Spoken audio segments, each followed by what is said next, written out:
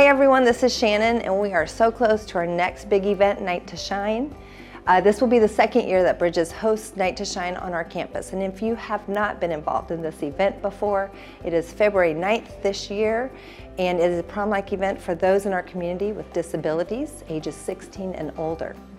If you go to bridges.info and scroll down to the service opportunities section and then scroll down to the Night to Shine article, there will be a link that you can click on to view the different service opportunities, and it will take approximately 600 volunteers to make this night happen.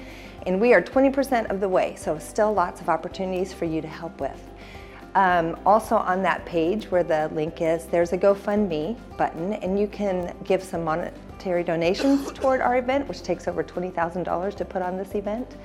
You can also write a check and put Night to Shine in the memo line and stick it in the offering box, or do your regular giving and click on the Compassion tab and scroll down to the Night to Shine button. I hope most of all that you'll be praying that that evening there's no rain, but also anyone and everyone that walks onto this campus will feel God's love. They will feel His presence and the true meaning of the night, which is that they are made in God's image and that they are His creation, made for a purpose. So pray with me, and I hope we'll see you there.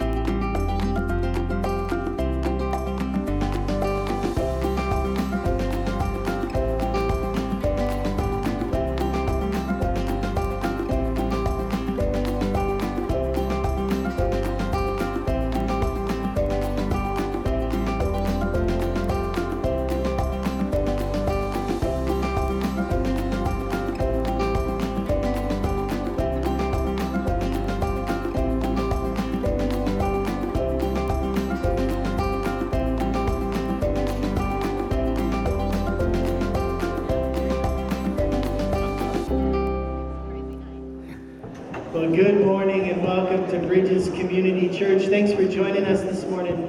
Hey, as we start our time together this morning, I would like to have a time of prayer. And many of you know that we have a team from our church right now down in Baja on a mission trip, working on building a couple houses, working on some outreach. I got some pictures sent to me already. If we think we got a little video, yeah, a little slideshow.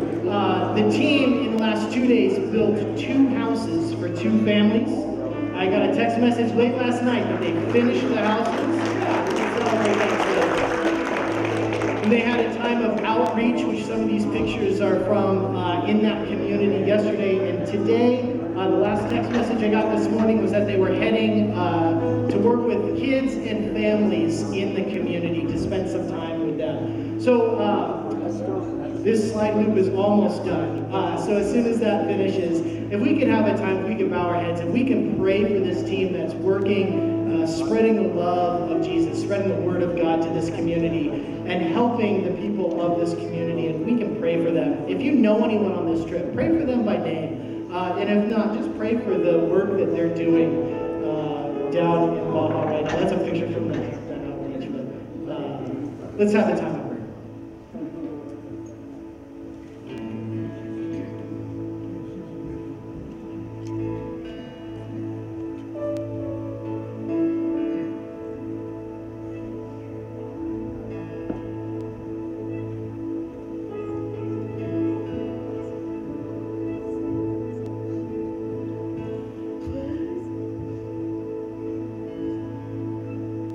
Lord God, we thank you for our team that is down in Baja right now. We thank you for placing it on their hearts to serve the people of that community, to build houses and to spread your word. God, we thank you for the team. We pray for their continued health and that everyone stays healthy and that no one gets injured. And God, we pray for them today as they spread your love in the community, as they work with kids and families. God, may your word and may your love spread throughout the community. Use our team. Thank you for the opportunity to serve. In Jesus' name, amen. Can we all stand together now and enter into a time of singing?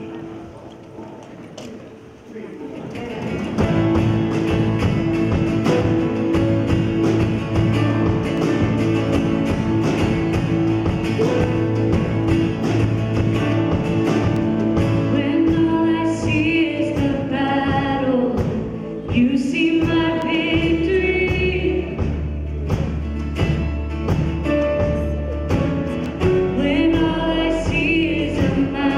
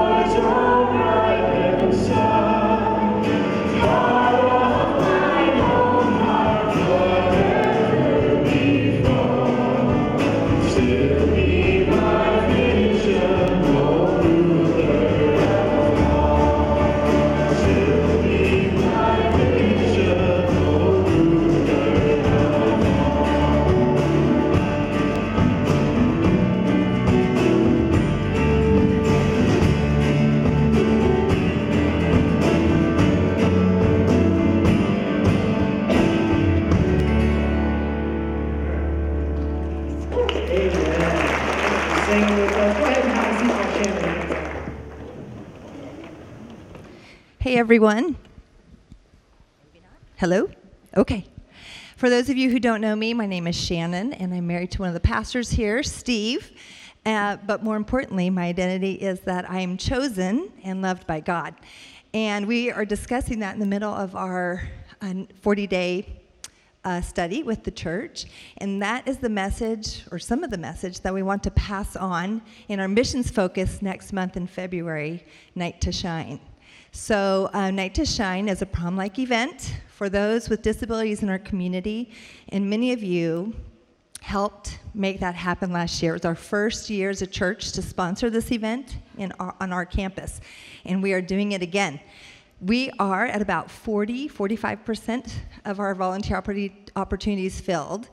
It takes about 650 volunteers to make this night happen.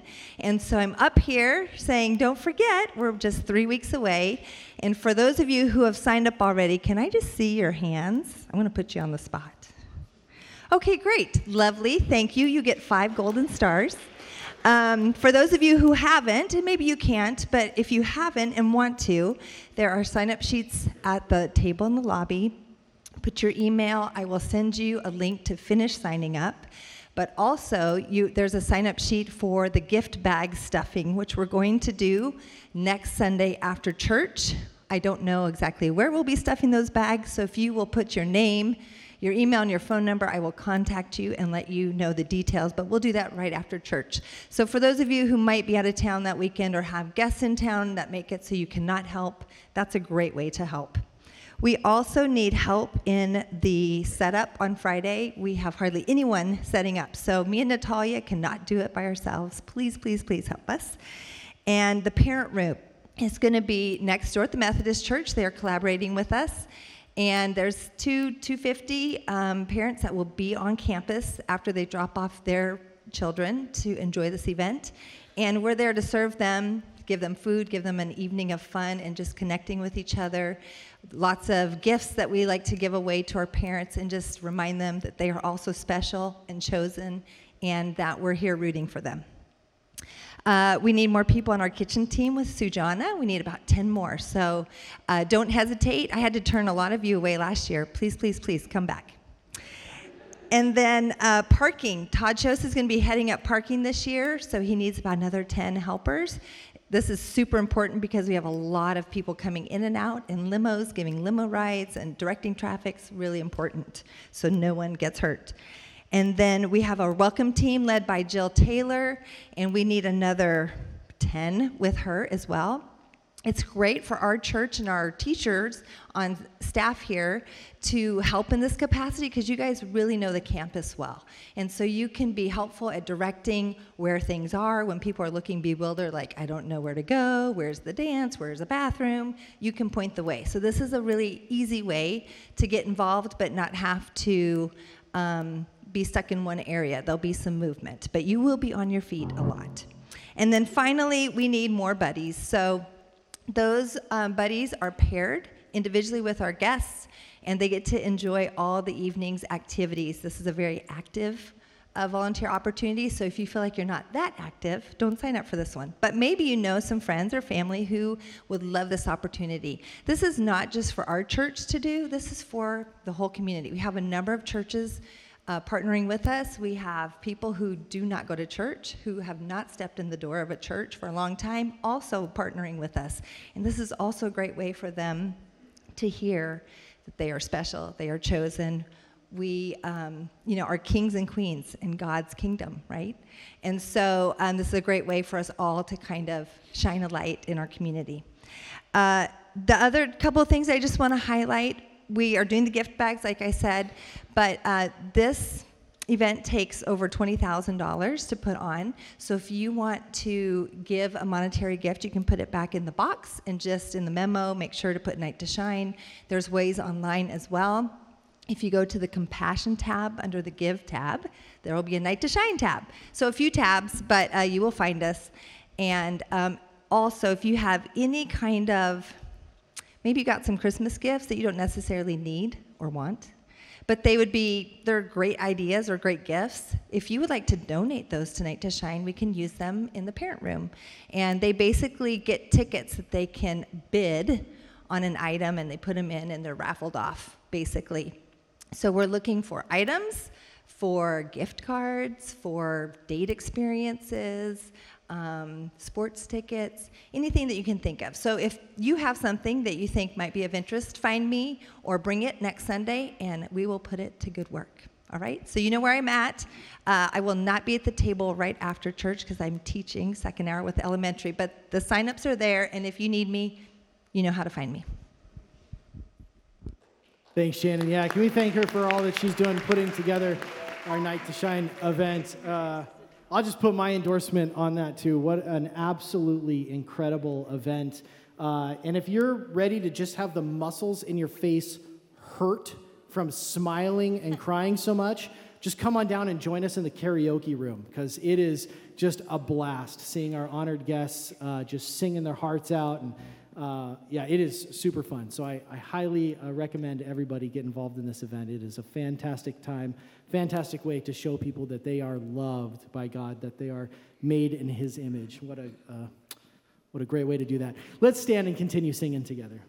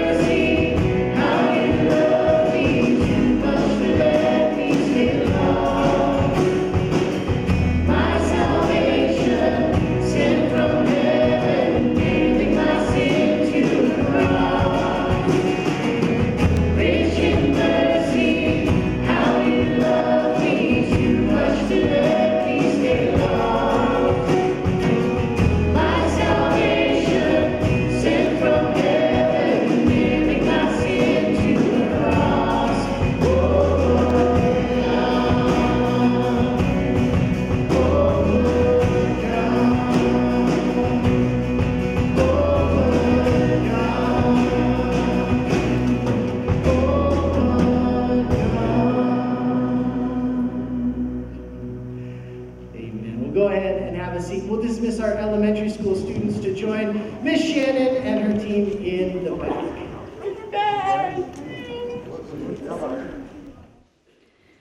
First Peter 2, 9 through 12.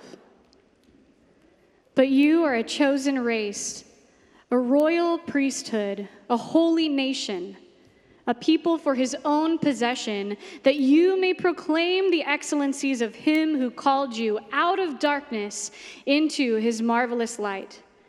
Once you were not a people, but now you are God's people. Once you had not received mercy, but now you have received mercy. Beloved, I urge you, as sojourners and exiles, to abstain from the passions of the flesh, which wage war against your soul. Keep your conduct among the Gentiles honorable, so that when they speak against you as evildoers, they may see your good deeds and glorify God on the day of visitation.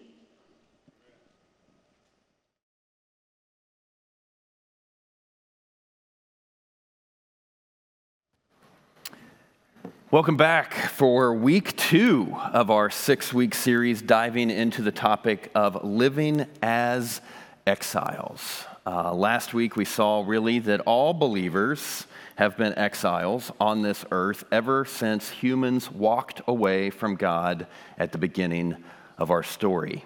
We saw we have never really, truly been at home, no matter our country. No matter how much cultural influence or respect we have always, to some extent, been fish out of water as believers in this world. That is to say, our surroundings will never be totally comfortable for us because we were made for somewhere else. We will nearly always face some amount of cultural headwinds, and even those rare moments when we don't, we will still feel out of place here. It's not unusual. It's the way it will be until God finally remakes the world. Today, we're talking about when we feel out of place. Part of what is happening, what is underneath those feelings of displacement, are actually questions of identity. In fact, whether we're talking about exile or not, there is nothing that makes us more aware of our own identity or question our own identity quite like being in a place that is out of alignment with our identity. For instance, for many of us, questions of our identity came up in middle school and maybe high school. And it's why those years were so uncomfortable. You know, in middle school, you might not have really known who you were yet, so it didn't feel like you fit anywhere. You were still figuring out what made you, you. So really nowhere felt right. Then by high school, maybe some of us had more of an idea of what made us, us. By the way, all this seems to be different now. I think current generations are faced with these questions much sooner than previous generations. So if you're in middle school or high school today, maybe you've already got all this figured out. But for the rest of us, maybe in high school, you were the only drama kid in a sea of athletes, and you just felt out of place. You knew, these aren't my people. Or maybe you were the only athlete in a sea of STEM kids, right? Not that these are mutually exclusive, right? You could be drama, STEM, and athlete, but there's probably only one that can be primary, that makes up more of the core of your identity. And if you were around a bunch of people unlike you, you just never felt like you quite fit in. Even if you couldn't really put your finger on exactly why, you sensed they aren't me. But then the day came when you found your group. For some kids, they got the opportunity maybe to go to a specialized high school, which could have been, drama or art or STEM. For other people, this happens in college. But suddenly, you are around a sea of people just like you, who care about the same things, who think about the world the same way, who have the same hopes. And you realize, oh, this is why I felt like I didn't fit before. It has to do with my identity. It has to do with who I am. So knowing who you are Being comfortable with who you are, accepting who you are, can make all the difference in the world. Not only to help you find people like you, which is important, but also for when you aren't around people like you. Because if you know who you are, it actually helps you navigate those places that don't match with your identity. If you know what makes you unique from the people around you, you can see what they are lacking and therefore where you can add value. It's why teams and companies use evaluations to determine people's strengths and personalities and weaknesses, right? They want to know what each person can uniquely contribute and then needs to contribute in order for them to have a complete team. So if you're an analytical person, like many people around here are, if you're an analytical person on a team with a bunch of creatives, you know, I'm not like these people. Right? You see the world differently, right? And you know you're going to frustrate each other sometimes. But you also know, as an analytical person, you think, I am needed by these creatives, right? I can't hide who I am. I can't pretend to be someone else because who I am is actually necessary for this group. They need me, for instance, probably to add structure to what they're doing, right? I can add deadlines. Right? If it weren't for me, some of these creatives might never even think of a deadline, right? And I'm the one that can keep these creatives from chasing every little idea that pops into their heads and they get excited about when they say, ooh, I just thought of something in a meeting that has nothing to do with what we're talking about, right? They're like, squirrel, and they want to chase it. You say, wait, guys, not today. I mean, make a note of it. We can come back to it later, but right now, sit, stay on track, good boy. Right? Once you know who you are, even if you're in a spot that doesn't match your identity, it helps you navigate that space much better. So as Christians living in a culture that doesn't always support what we believe, that doesn't feel like we are home, knowing who we are is massively helpful trying to figure out how to live here, how we can contribute, what our role is, even if we get frustrated by those around us. We have a better sense of what our job is, why we are needed. So today we're looking at a small passage from the letter of 1 Peter, which will tell us much about our identity in exile. Peter actually addresses his letter. Chapter 1, verse 1, he addresses it to believers in exile. And then he lists places all over the Roman Empire, right? Which tells us, like we said last week, all believers everywhere are in exile all the time. The Bible is consistent on that point because this world is not our home. But then in chapter 2, Peter talks about our identity. And first, Peter will tell us our identity in relation to God, which of course is primary. And then he tells us our identity in relation to the world around us, which we will never be able to live into our identity in relation to others unless we are first rock solid on our identity in Him. So our identity in relation to God, then our identity in relation to those around us. Our identity in relation to God is chosen, royal, holy, desired, liberated, included, forgiven. We can leave this slide up here for a while, and all of those come from verses 9 and 10. I'll just read it again. Verse 9, you are a chosen race, a royal priesthood, a holy nation, a people for His own possession, that you may proclaim the excellencies of Him who called you out of darkness into His marvelous light. Once you were not a people, but now you are God's people. Once you had not received mercy, but now you have received mercy. You are chosen, royal, holy, desired, liberated, included, forgiven. That is who you are in Christ through your faith in Him. That is your identity. It's not earned. It can't be lost. It can't be forfeited. It's what Christ gave you when He called you and redeemed you. And we need to hear from God who we are probably every day at some point during the day. Because at some point during just about every day, we are going to feel off balance, insecure, unsafe, unwanted, criticized, threatened by someone or some event. And when that happens, you've got to hear who you are.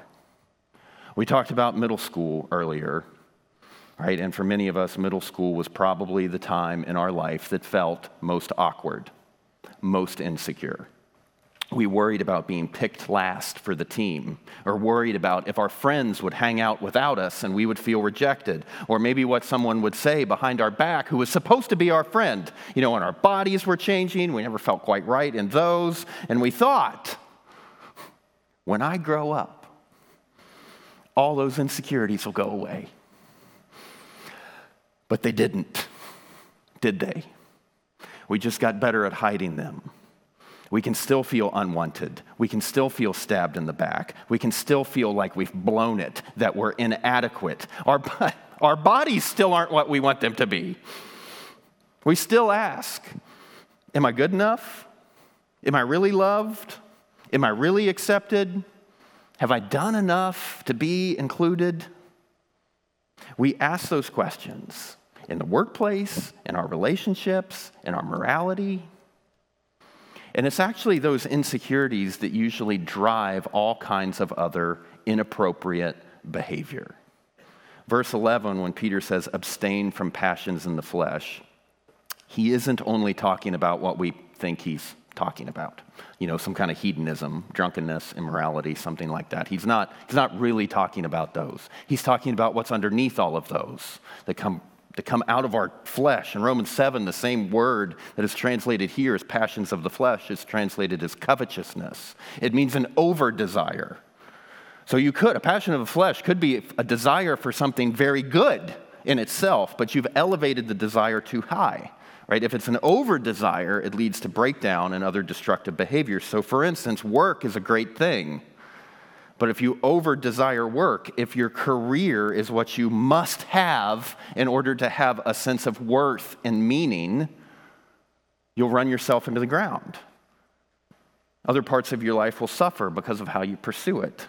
You'll say things like, if I didn't have that job, that promotion, I would be nothing.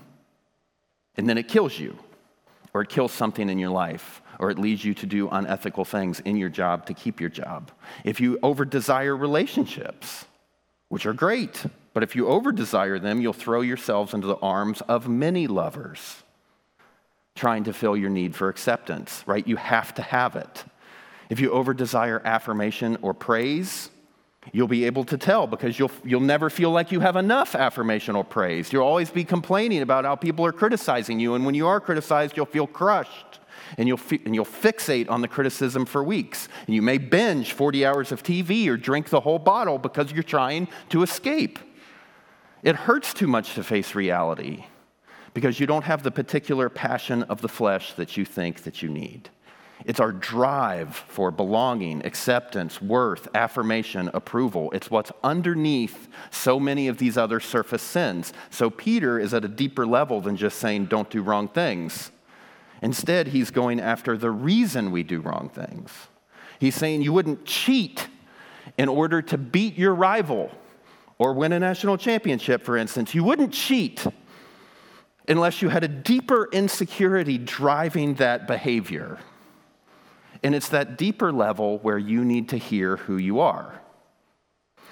That Christ has given you his merit, his status, his worth, his stability, his praise.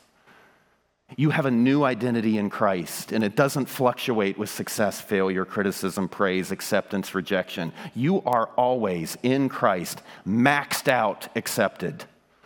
You are always maxed out, loved, and wanted. Your worth is always maxed out. You couldn't be any more validated. You couldn't have a higher status. Always, no matter what. Because you have the status, worth, validation, belonging of Christ. And you need to be reminded of it all the time, especially in those moments when you feel insecure. And if that is up and running, you won't engage in so many of the corrupt behaviors that we see from those around us all the time. You won't stab others in the back to get ahead because you know you're already in the front of the line. And then when you're stabbed in the back, you can be gracious and forgiving and work toward restoration because you didn't need the validation from this world anyway. It wasn't at your core. Your identity is secure. That's our identity in relation to God. You could say our vertical identity. And again, that needs to be in place in order to have a proper horizontal identity. Or in other words, we will never be able to relate to others correctly until we are totally secure of our identity in God's eyes. Because it takes an enormous blend of both confidence and humility, of both boldness and grace. You need both extremes to relate to those around us, as Peter is going to describe here. You need an identity that gives you the fearlessness that you are always approved no matter what, but also an identity that isn't arrogant at all about that approval, that's humble, patient, gracious. And you have that in Christ because you are approved in him by grace alone. We have not contributed to our approval from God whatsoever, which gives us humility. We didn't earn it. In fact, we don't even deserve it. So we can't be boastful, but also it's the most secure approval we could ever have. It is rock solid. It is unchanging. We can't lose it. So we have great confidence. And we need both of those, humility and boldness, for our horizontal identity. Which brings us to our identity in relation to others. It's resident aliens. The phrase Peter uses in verse 11, sojourners and exiles. The word exiles, name of our series, of course, but exiles is actually better translated as resident aliens, which means we are neither only residents nor only aliens, but we are a combination of both. So we will take those one at a time and then put them together. Aliens, like we've talked about already, means this world really isn't our home, that we as Christians will feel out of place here. We feel uncomfortable to some extent in any culture. We can't always go along with what those around us are doing. We can't conform, we can't compromise, even if everybody else we know is doing it. Right? We are boldly against the grain. It takes fearlessness, right? If our company pressures us to push ethical boundaries in order to succeed, we have to say, no, I can't do that. Which means we might get fired. We might be out of a job. And how are we going to endure that failure, if you could call it that, unless our confidence is rooted in something that can't be taken away? Or on the dating scene, we can't be part of the hookup culture. We believe as Christians an intimate relationship is only exclusively with your spouse.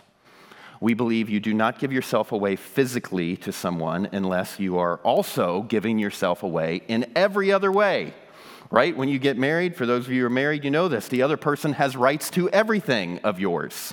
They have rights to your finances. Your spouse has access to all your money. By legal code, right? Your spouse has legal rights to your property. Guardianship of children has rights even to your calendar.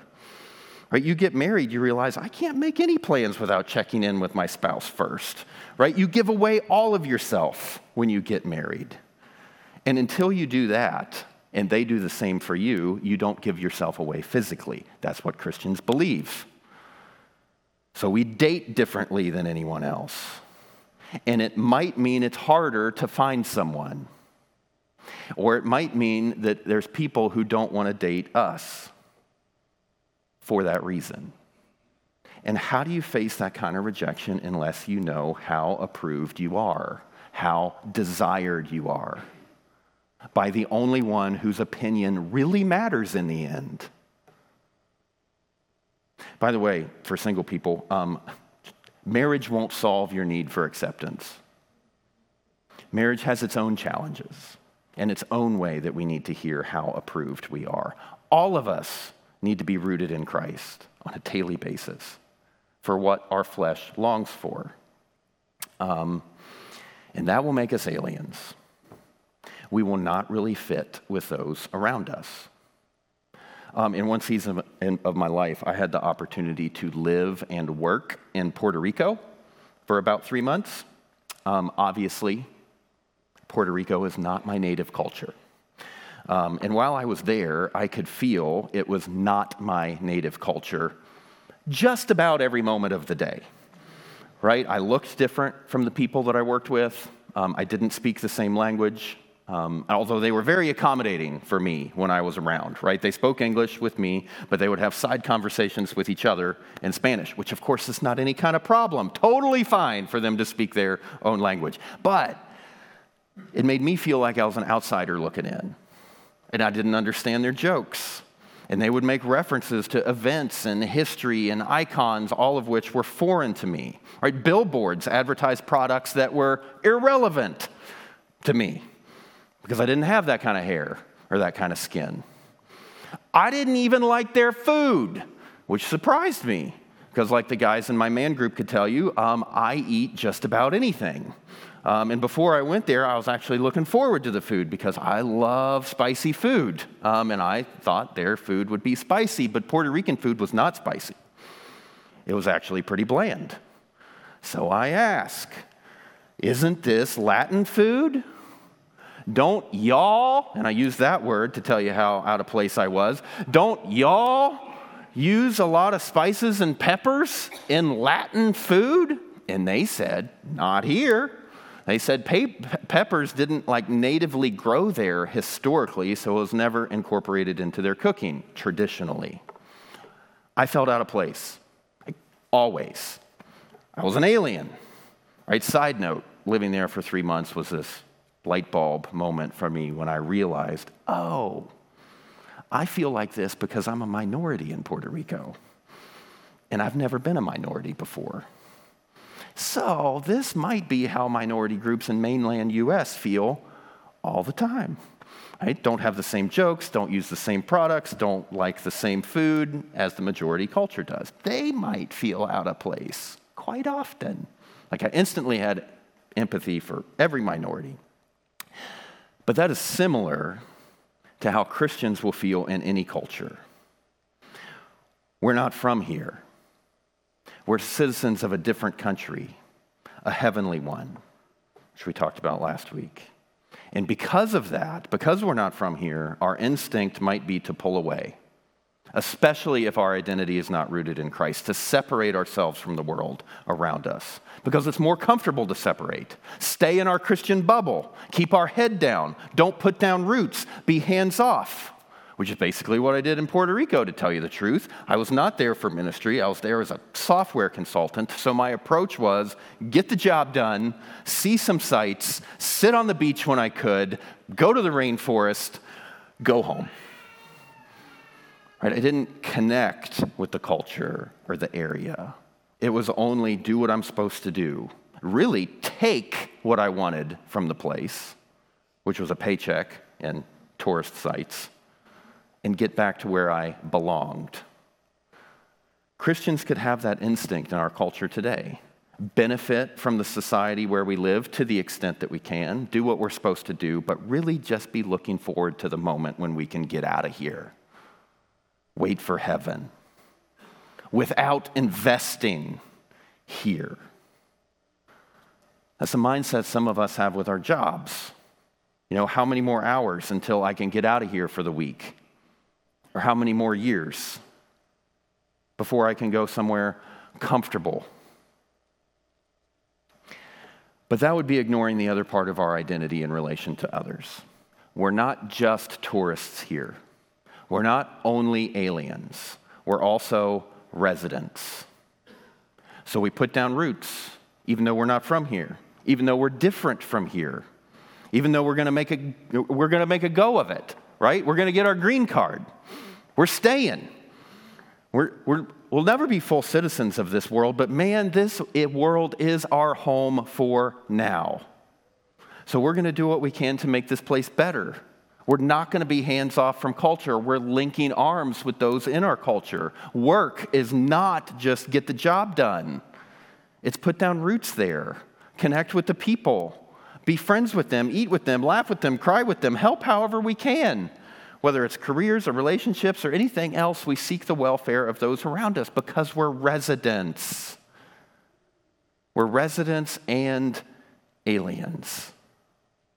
And being both of those simultaneously is the challenge and the beauty of being a Christian in this world.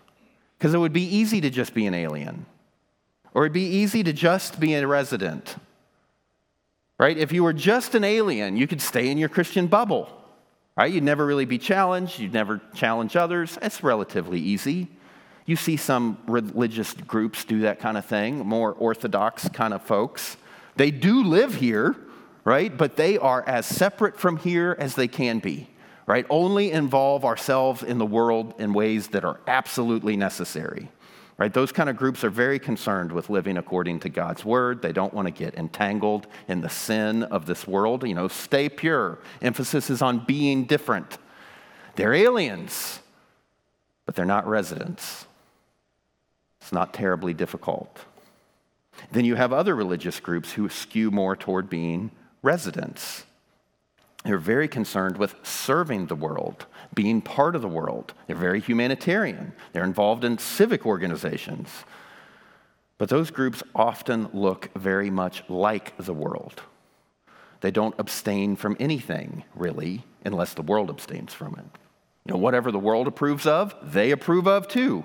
Whatever the world is doing, they say, we'll do it too. We'll go along with it. We'll affirm the culture around us, but not challenge it. Our practices and lifestyles will look exactly like their practices and lifestyles. They're residents, but they're not aliens.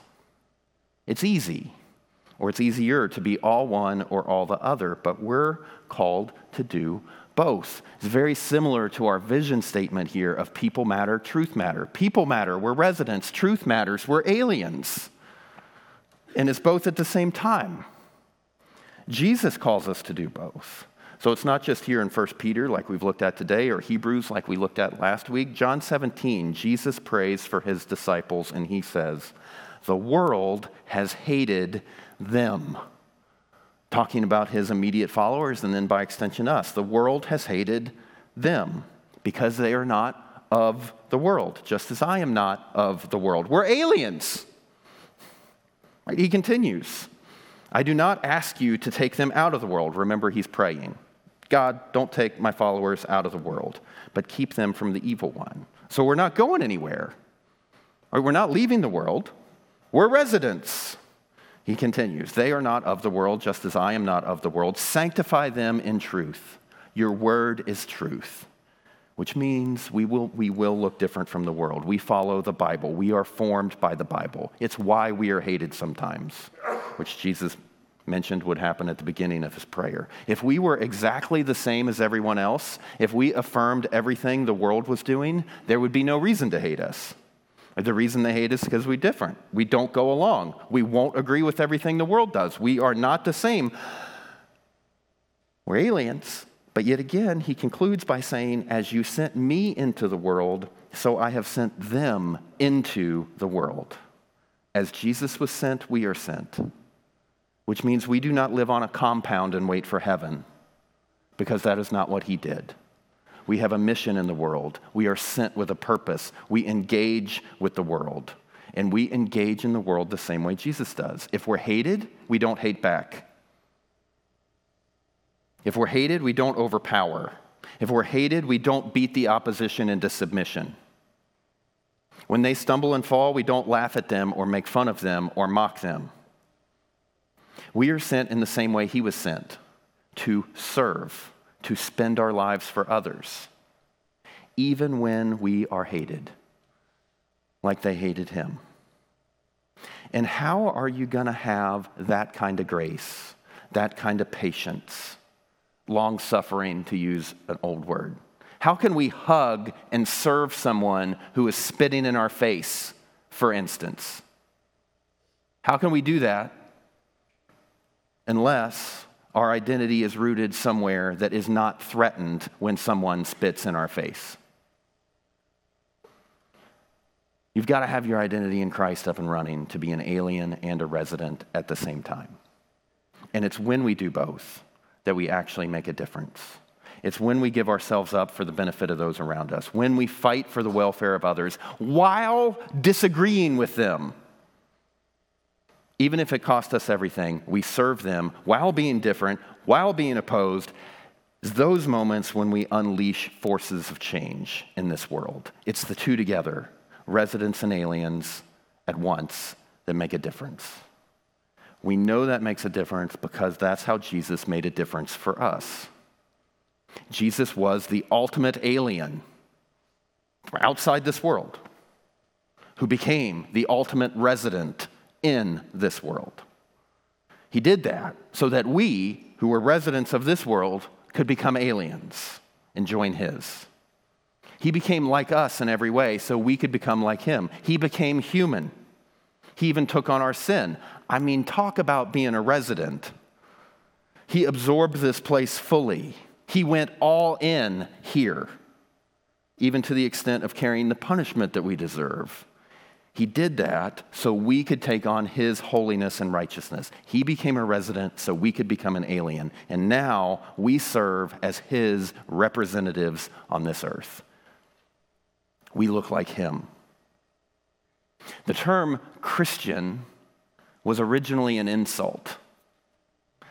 The Roman world looked at us, sneered, and said, "Oh, you followers of Jesus, you're like little Christs. You're like tiny Jesuses, you Christians." That's what Christian means, like little Jesus. You're just trying to be like him, following behind him. And the church of the first century was like, yeah, like, well said. Like, that is what we're trying to do. Right? Loving you while you're hating us. Giving ourselves up for your benefit while disagreeing with you. That's what we do. Because that's what Jesus did for us. And that's what changed us. We're residents. We're not going anywhere. We're just going to stand here, keep loving you.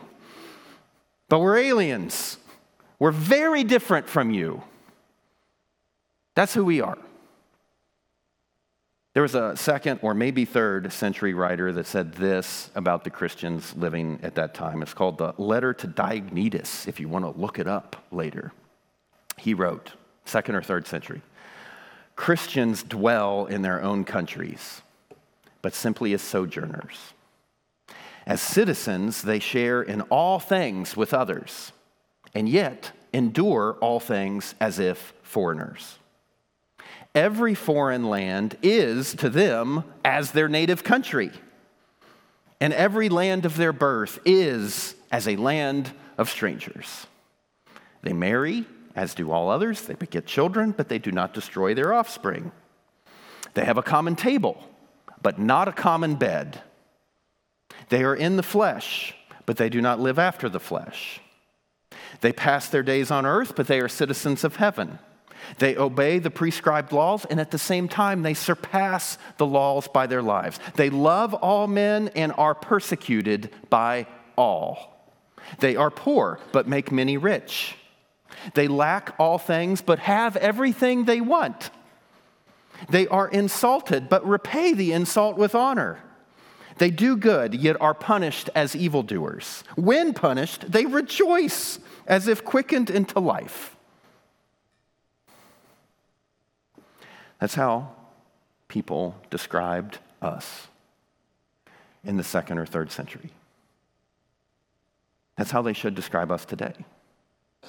That's our identity.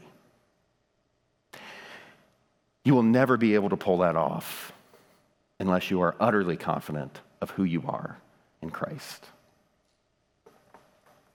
Let's pray. Father, thank you for sending Jesus as an alien into our world to be a resident, so that we as residents could become aliens and join him in his country, which we long for, Lord. But we don't long for it in a way that separates us from this world, as you did not separate from this world. We enter into this world, Lord, as you did, to serve it, to sacrifice our lives for the benefit of those around us. not to ever tear anybody down, but to build them up toward you. Give us the strength, Lord. Help us see who we are in you, that we are holy, blameless, forgiven, adopted, accepted, loved, desired, cherished, totally secure forever and ever because of what you have done for us. We pray all those things in Jesus' name. Amen. Amen. What a message. What a thought-provoking message. Would you stand with us, please? Let's sing together.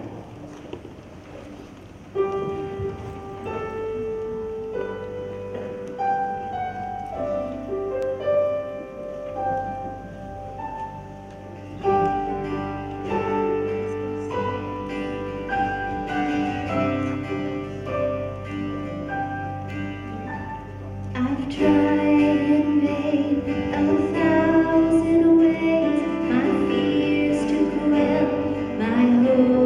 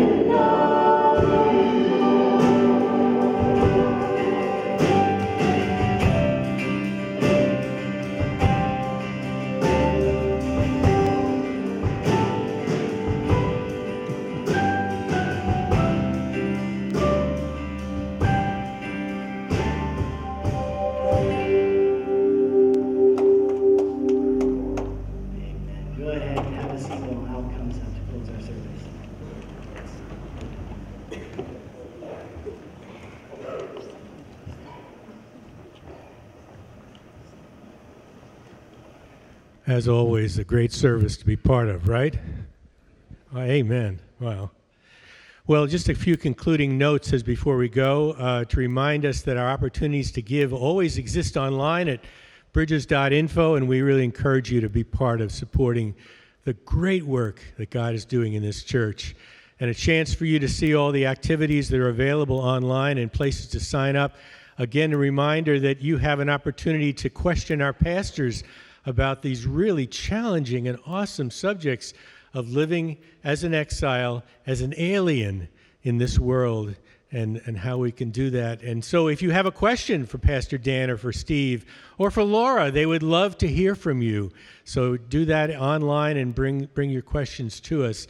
Our class today really enjoyed our video. If you haven't yet been part of a class, please look for ways that you can become part of a class, and then meet at 9:30 and be prepared to kind of discuss and live out these questions before you even hear the sermon. And if you'd like, go online and look at the video today if you haven't seen it, and it'll really help refresh the whole subject. A reminder also for you to, you can also give as you leave today in the boxes in the back besides online. Shannon would love to hear from you regarding your desire to be part of Night to Shine, and we'd love to have more participation there.